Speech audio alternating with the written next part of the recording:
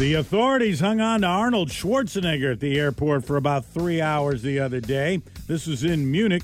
Customs agents, because Arnold had an expensive watch on him, and I guess this hadn't been claimed. This watch Arnold was going to sell at a charity auction in Munich today. He was released after 3 hours. He was detained by customs agents when he arrived. Apparently, valuables over a certain price have to be declared when traveling internationally. I don't know what this watch was worth, but so it must big have been Rolex worth a lot. Or something, you know. But Arnold was never given the typical form that they use to disclose this stuff, so he didn't. I didn't know there was taxes on timepieces. Yeah, well, they say he cooperated all along, and eventually he left the airport with the watch in hand, and he is auctioning it off for a good cause today. You got to auction it off to pay off the taxes that he paid for it. Yeah. And a movie is being made about the career and life of Richard Simmons. And the guy they picked is a pretty good match, I would say, but Richard Simmons doesn't seem to be happy about any of this. Pauly Shore I can see that. Will play Richard Simmons. And one of the online sites has a picture of Pauly from the movie, and they have put it side by side but with Richard Simmons, and it's pretty good. Yeah, I thought it was well done, well picked, and I think he could probably do the persona too. Yep. Richard Simmons says he has nothing to do with it, and he never gave his permission. Richard Simmons says he doesn't even have a manager or publicist anymore. He's kind of gone into hiding. There are all kinds of stories about Richard Simmons that he had, he had a number of surgeries, and the person who was taking care of him may have been taking advantage of him, his money, and everything else, and, keeping him away from people because that person, was stealing from Richard Simmons and was controlling his life. Those are the stories out there. Who knows if it's true, and I don't know if they get into this in this biopic. But I loved Richard Simmons. I mean, I had a chance to meet him a couple times, and he was fabulous. And he was exactly like you see on the television. He had that energy. He had the silk shorts. He had the socks. He was running around. He was as sweet as could be. Pauly Shore said of the Richard Simmons movie, "We all need this now more than ever."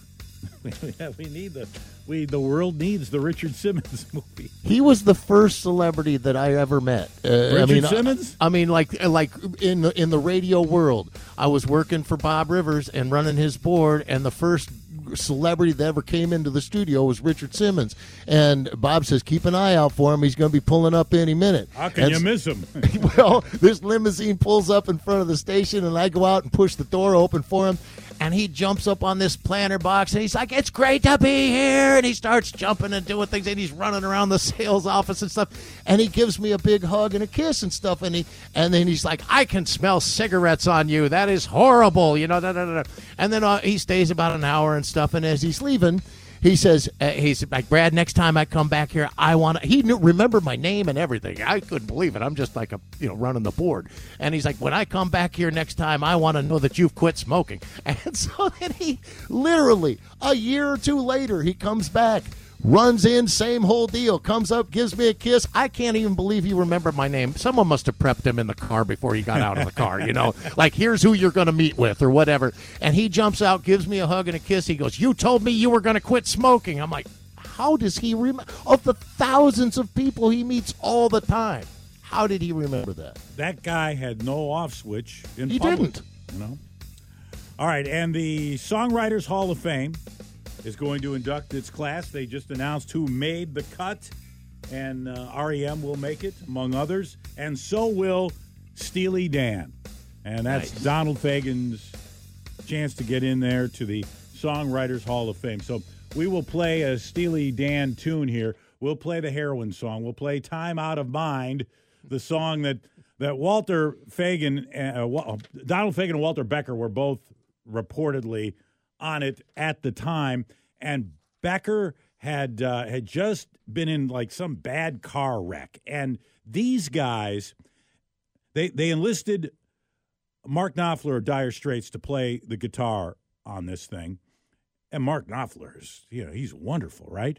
But Yeah. Walter Becker and Donald Fagen are known for being exact, very precise, and they know exactly what they want. And they can be very intimidating because they are high intellect individuals, and they know precisely how things should be played. And you've got to do it the way they want it. And one of those albums had 43 different musicians on it. And Mark Knopfler was said to have just been completely worn out by these two guys, and having to play things over and over again for this particular song that we're going to play, that Knopfler is on, Time Out of Mind. And part of the problem was that Donald Fagen was in the studio, and Walter Becker was like on the phone, or they'd call Walter Becker and then they'd play him the thing, or Mark Knopfler would play his thing, and Donald Fagen would be, all right, let me get Walter on the phone. And they get, take a while, get Walter on the phone. I don't know, have him do it this way, have him do it that way. I mean, that's the way those guys were. But they had, as you said, they had so many different musicians on their tracks and names, people you would know. On this one, you'll hear Mark Knopfler. You'll hear Michael McDonald singing on this as well. To the Songwriters Hall of Fame for Steely Dan and Donald Fagen, who is still around. Brad and John, KISM.